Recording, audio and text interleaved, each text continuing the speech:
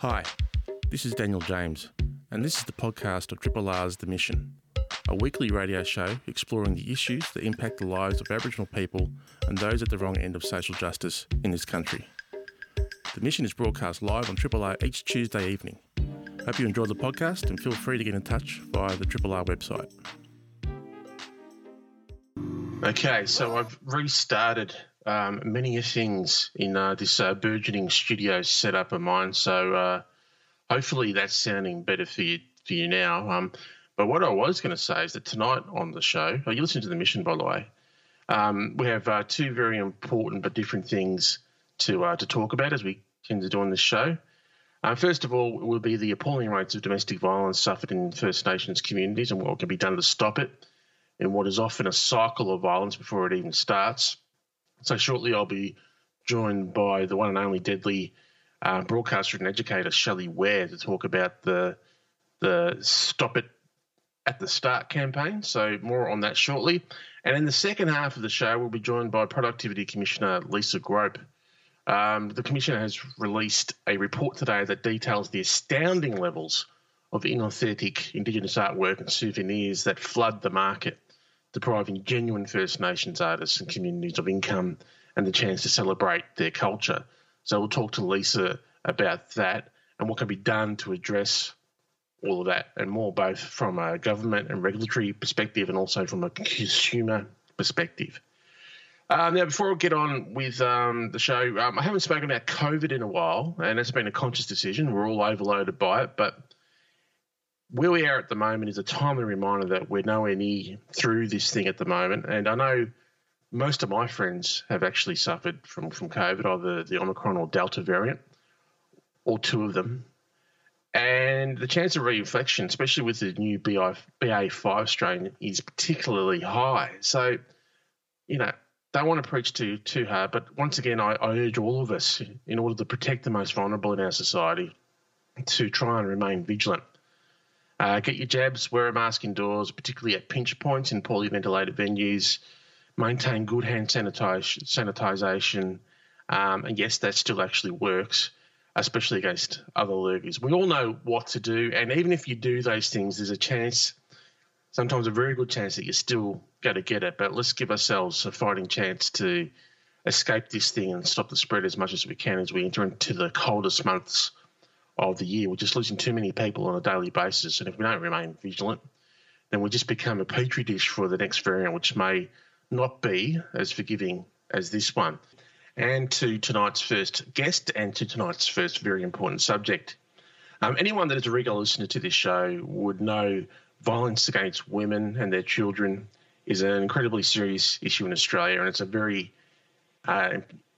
very prevalent and important issue for First Nations mobs all across the country. ABS data shows that 1 in 6 women have experienced physical or sexual violence by a current or former partner since the age of 15, and this figure increases to nearly 1 in 4 when violence by boyfriends, girlfriends and dates is included.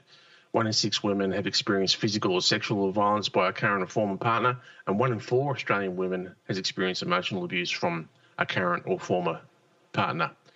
Well, our first guest this evening is trying to do something about stopping that in what is often a cycle of violence that starts at the very, very essence of childhood and the formation of young minds. She has signed up to start a conversation with family, friends, community and mob, to have a yarn with young people in their lives and join the pledge to bring up respect. All of you know Shelley Ware. She's the host of the web show Colour of Your Jumper and hosts her own Facebook show Where To Now, sharing everyday people's stories. She's a member of the ABC's Out of Sanctum podcast, also appearing regularly on Facebook show Broad Radio. Shelley writes a fortnightly AFL column for the Courier Mail, and she's well known as part of the groundbreaking NITV SBS football show Marngrook. But above that also, she is an educator as well as an excellent broadcaster, and she hosts workshops across the country in Aboriginal history, culture and art within the primary and secondary school classrooms around this country. And I'm very, very pleased and honoured to say that Shelley is on the line with us now. Shelley, how are you? I'm great, Daniel. Thanks for having me. Absolute pleasure. I've been wanting to get you on the show in one capacity or another for some time, and this is a very good time and a very good cause to bring you on. What drove you to become part of this campaign? Well, unfortunately, I have seen domestic violence firsthand and the effects that it has on children that I've worked with for many, many years. Not personally have I experienced domestic violence, but I've seen the long-term effects and the way that children are particularly affected. And you talked about me being a teacher, and I'm really passionate about that. And, the work that Dadi Mum Ware do about, perpetrators along with victims as well. It's just something that I've been involved with the Carlton Football Club as well with their Respects program. And when I was asked to do it, it was a complete no-brainer for me. The stop it at the start campaign, is it's just about, making that change with our young people. And that's where a lot of my passions lie. So the aim of the campaign is to really stop it before it starts. Having those honest, earnest, but tough conversations with young folk at an early age. Is that the primary aim of the campaign? It sure is. My son is included in this campaign, and we're sitting around in the video that we've, as one of the things that you do is you do a video when you're part of this campaign, and I got to sit with Taj at a place that he loves at Urban Surf, just surfing, So it's about having those everyday conversations, like really highlighting that you can be somewhere where they're really comfortable and they're relaxed, and all of a sudden they'll open up about their day, and seizing the moment to, talk about respect, talk about how they might have handled a situation, or in the future how they can handle, stopping conversations that you hear, like so many times growing up, all I ever heard was, "Oh, he treats you like that because he likes you." Like those little things that we say all the time to kids, they're just having a bad day. Like, we've got to stop saying those things and letting kids know that it's okay to say no against that. And those things that have been almost ingrained into our society, we've got to get rid of them. And starting with our children, starting those conversations about respect really, really early, like I've done with my son.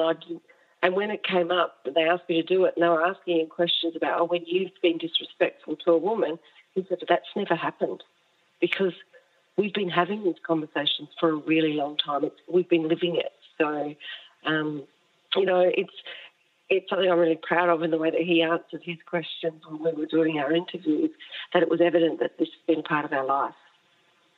Yeah, I think, if I honestly reflect on when I was his age, and some of the conversations that were had in and around and about women in particular, and just some of the toxicity around some of the language and the conversations that were had between peer groups and those that I witnessed that are older than me around football clubs.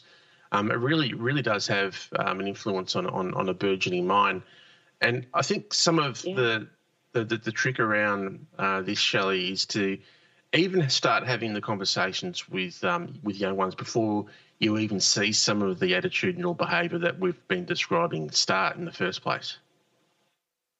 Of course, those open conversations about how you treat people are important, and also how you model your behaviour towards people. That's what we're trying to change too. We're trying to change adults and get them to reflect on the way that they are behaving in front of their children. It's not about us, like, it's happened here, let's fix it. Let's have conversations where this doesn't happen, so it's not a part of who they are. And when their friends say something, that they call it out. I've overheard my son having conversations with his friends where he'll say, "No, we're not going to have this conversation. I need you to think about what you're talking about. It's not okay." And giving them the reasons why, and giving our kids that confidence to stand up against that too. Yeah, that's really great to hear. Again, calling out behaviour when you see it, and then arming your children or those that you have access to, or that perhaps you're a gardener or an uncle or auntie of, giving them the tools to actually work with in terms of calling out some of this behaviour. The campaign itself has some tips as to how to hold some of these difficult conversations. Are you able to give us some insights into how people should go about it? Yeah, so there are some fantastic conversation starters, tools and resources that people can go to that are really specific to your needs. Like I was having a really good look the other day and I just was completely blown away by how much is actually there, how much information. So if you head to respect.gov.au, you will find the campaign and you'll find other videos to watch. You'll find Taj and I there in our video. You know, share the information with your friends, share it with your colleagues at work and talk about it. Talk about the Stop It at the Start campaign and make the pledge, you know, with your children, with your family to, bring up respect. That's the pledge we're asking. Bring up respect. Talk about it with those kids all the time. Let's break this cycle of violence by encouraging adults to reflect on their attitudes and conversations about respect to young people. And we need this next generation to come in and for this to be stamped out and not be a part of our everyday. Too many women and men are suffering, and it's time to stop. Absolutely. And you mentioned, the cycle of violence, and so much of this stuff, Shelley, is intergenerational. But we know through our own histories, and you would know from your own history and from witnessing some of your mob, it only takes one person in one generation to break that cycle of violence and create a new norm. That's right. When we speak up, we empower those around us to do the same. Absolutely. So if people want more information, they can go to respect.gov.au. A couple of questions before I let you go, Shelley. What are some of the signs or behaviours that adults can look for? Because we know when kids are around their friends, they behave very differently to the way they do around their guardians or their parents or their uncles and aunties and even some of their older cousins. As a parent or a guardian or as a family member, what are some of the signs that you can actually look for in terms of some of this type of behaviour needing to be addressed? I think it's just in the way that they talk about women, about the way that they may look, about the relationships that they have with their family members, with a friend. It can be the tiniest little comment. You've got to really sit down and have that open conversation about respect. Don't let those flippant little comments go away. But it's all about open communication. If you're having really open conversations with your son, he tells me things that blow my mind, because forever I've had an open conversation and with no judgment. So he feels safe to talk to me, and I think that's the biggest thing that you can give your child is a safe space in your space to be able to talk to. But, always looking for a moment where you can make your kid a better kid. I think that's important. Yeah, and like you mentioned at the start of the interview, the environments, take them somewhere where they're relaxed or something they love doing, and then hopefully that will open up genuine and thoughtful conversations as well. Absolutely. And if they've surrounded themselves with people that aren't good for them, have those conversations too and talk to them about, the people you surround yourself with, the people that you become. So that certainly is something to look out for as well. Well, it's a very, very important initiative. Stop It at the Start is the name of the initiative. If you want to get more information, go to respect.gov.au. There you will see a video of Shelley with a young fella having an authentic and genuine conversation about these issues. Just with you, Shelley, what are you working on at the moment? I know that you're a very, very busy person. Is there anything that we can that's in the works that we should keep our eye out for? Yeah, actually, I'm doing some work with Cultures Life at the moment, working on this fantastic show that's coming up. It'll be a 3-part series on SBS about the Australian wars, and oh, wow. I think you should keep an eye out for that. It's going to be absolutely brilliant and change a lot of people's perspective on how this country was founded. So something to keep an eye out for. It's the end of September. Oh, wow, that sounds really exciting. We'll get you back on the show to give it a plug and to talk through some of the issues and themes within it. That'd be great. Shelley, thanks so much for coming on this evening. Stay warm. You're in Melbourne. You know how cold it is. Just look after yourself. Make sure you've got 2 pairs of socks on, and have a great evening. I have. You too. Thanks for having me on. Ta-da. Thanks, Shelley.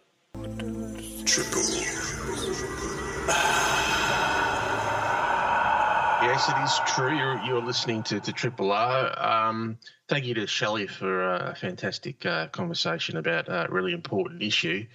But if we just get back to my studio for a sec, I've spent an inordinate amount of money trying to set this thing up. And thank you to on the text line to 700 for alerting me to the fact that I had a Darth Vader voice filter on. No, I didn't. It's just that I don't know how to work the equipment yet. But I'm working with people. I'm working with people smarter and brighter and more technically savvy than I am to sort this thing out.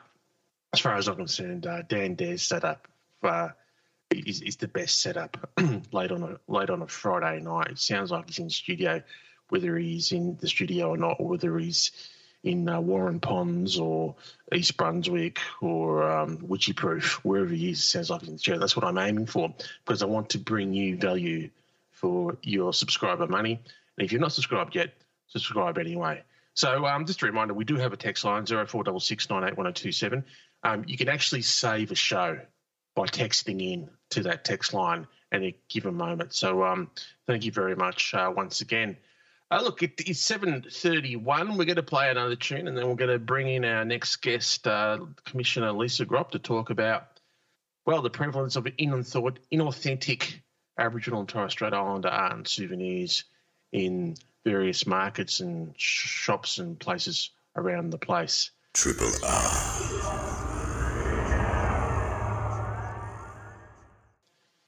Now, we've all seen it. We're moving on to our second guest for the evening.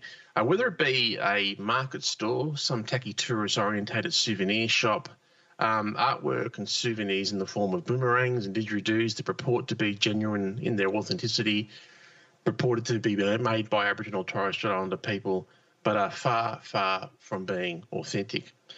It's become a problem, and one that is getting larger in scale, to the point where 2 in 3 Indigenous-style souvenirs are all inauthentic, with no connection to Aboriginal Torres Strait Islander people.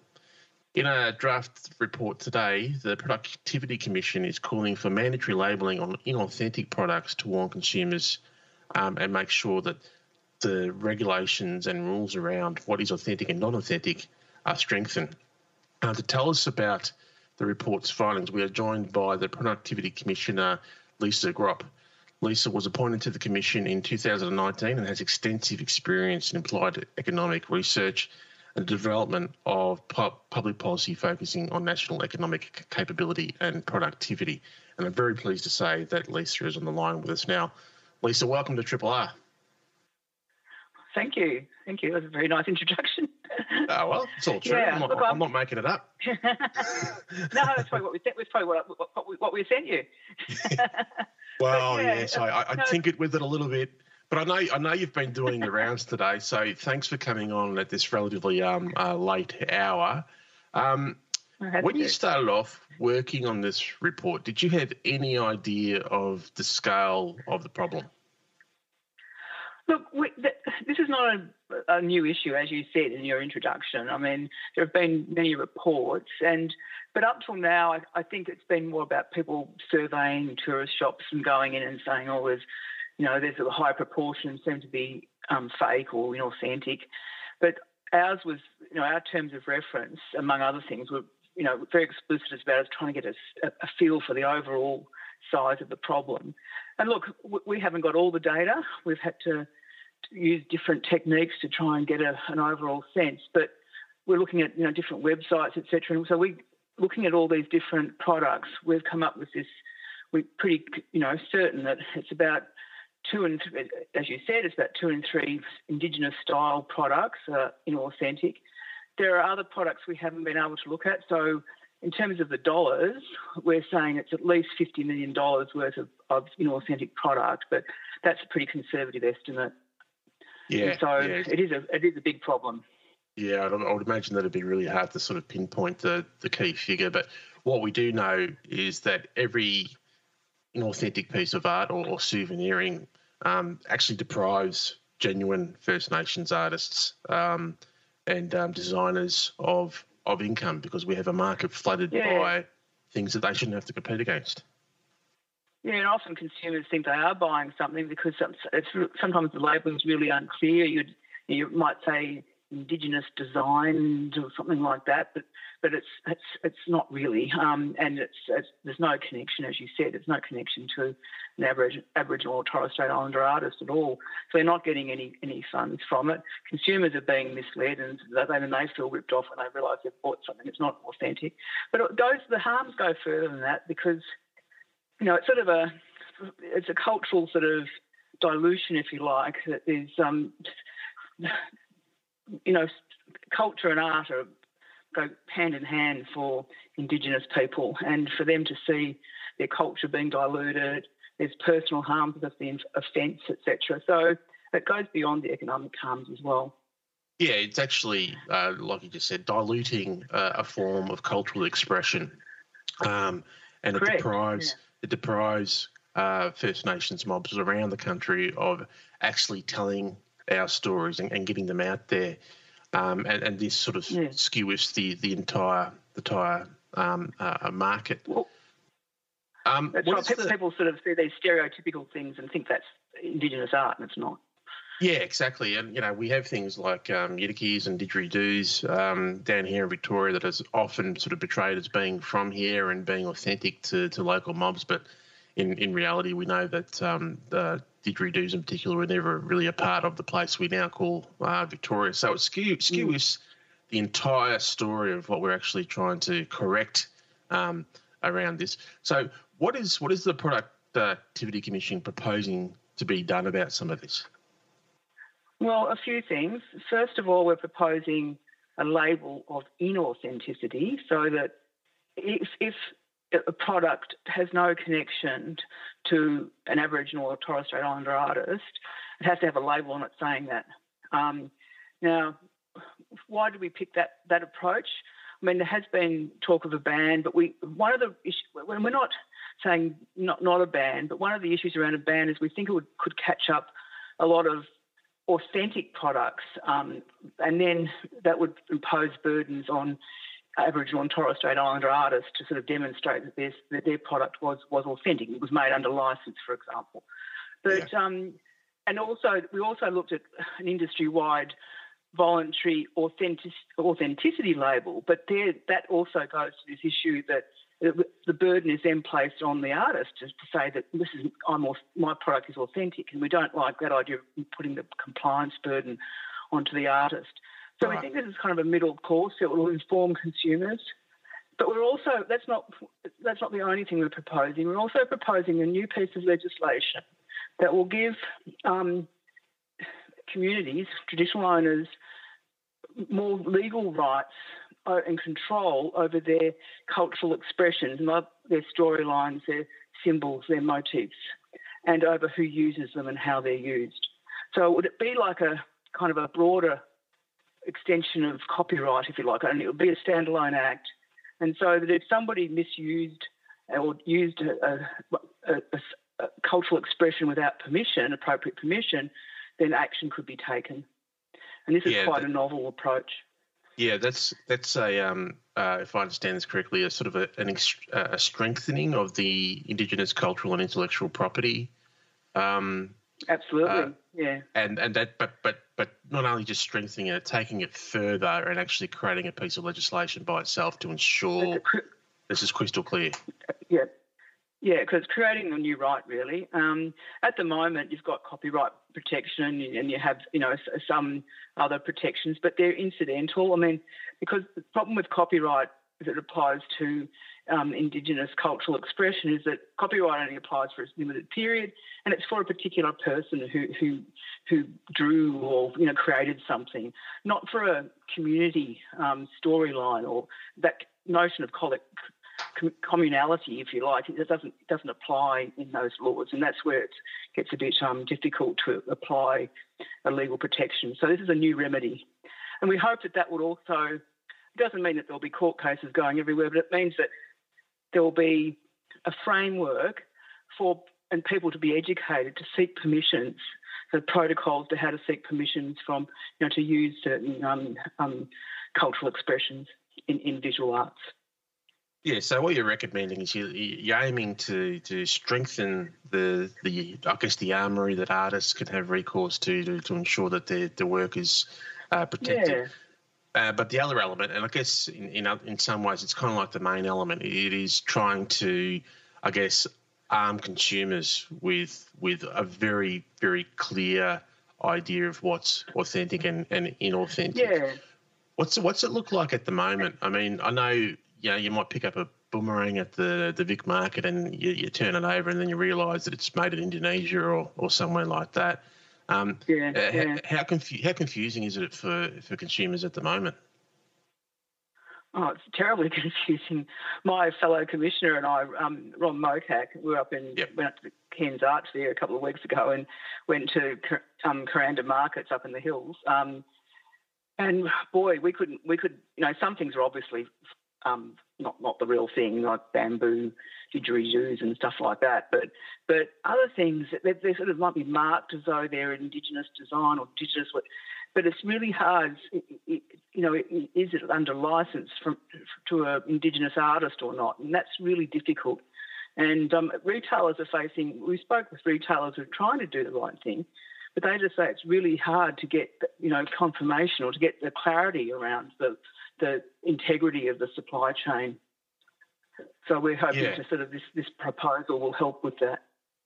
So to enact some of these changes, which tier of government does this reside with in terms of enacting some of this?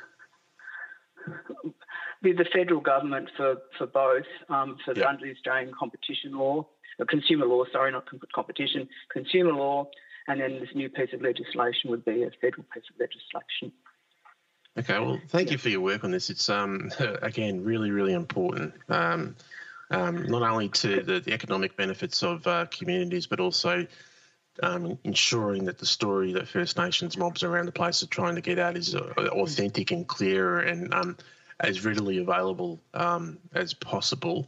If people want to learn more about the report, they can go to pc.gov.au. Correct, and they can also read the report, but also they make comments or make submissions. We want to hear from as many people as possible what they think about what we're saying. Yep, you can go to pc.gov.au if you want to make a comment or a submission. Every one of us, I reckon everyone listening would have some sort of story about an authentic piece of artwork that we've come across. So if you want to lay it down and add to the story and make sure that our government has a compelling case as possible to change some of these things, go to that website. But in the meantime, Lisa, thank you so much for coming on the show and thank you for your work and may you have a nice and warm evening. Thanks very much. Thanks for having me. This is a podcast from Triple R, an independent media organisation in Melbourne, Australia. Triple R is listener-supported radio and receives no direct government funding. If you would like to financially support Triple R by donating or becoming a subscriber, hit up rrr.org.au to find out how. Well, that's it for another episode of The Mission. Thank you very much to Commissioner Lisa Gropp for coming in. And also thank you very much to Shelley Ware. You can listen back to this show on rrr.org.au. Coming up is the wonderful team at Superfluity. Sorry I can't be there, but why would I go in there when I can fuck things up here instead of fucking things up there? It's just much easier for me. So stay tuned. They'll be with you from 8 till 10 this evening. Until next week, I'm going to head bush for a little bit, but I will be back on Tuesday for another episode of The Mission from 7 p.m. to 8 p.m. Stay strong, stay safe, and stay listening. Oh, and one more thing. No, that didn't work either. See, the whole thing is an absolute shambles. Let me try that again. One more thing. Hang on, is that the right one? Is that the right one? Yep. Yeah. Sums up my technical ability. See you next week. Bye-bye. Thanks for listening to the podcast of Triple R's The Mission, a weekly radio show exploring the issues that impact the lives of Aboriginal people and those at the wrong end of social justice in this country. The Mission is broadcast live on Triple R every Tuesday evening. Hope you've enjoyed the podcast and feel free to get in touch via the Triple R website.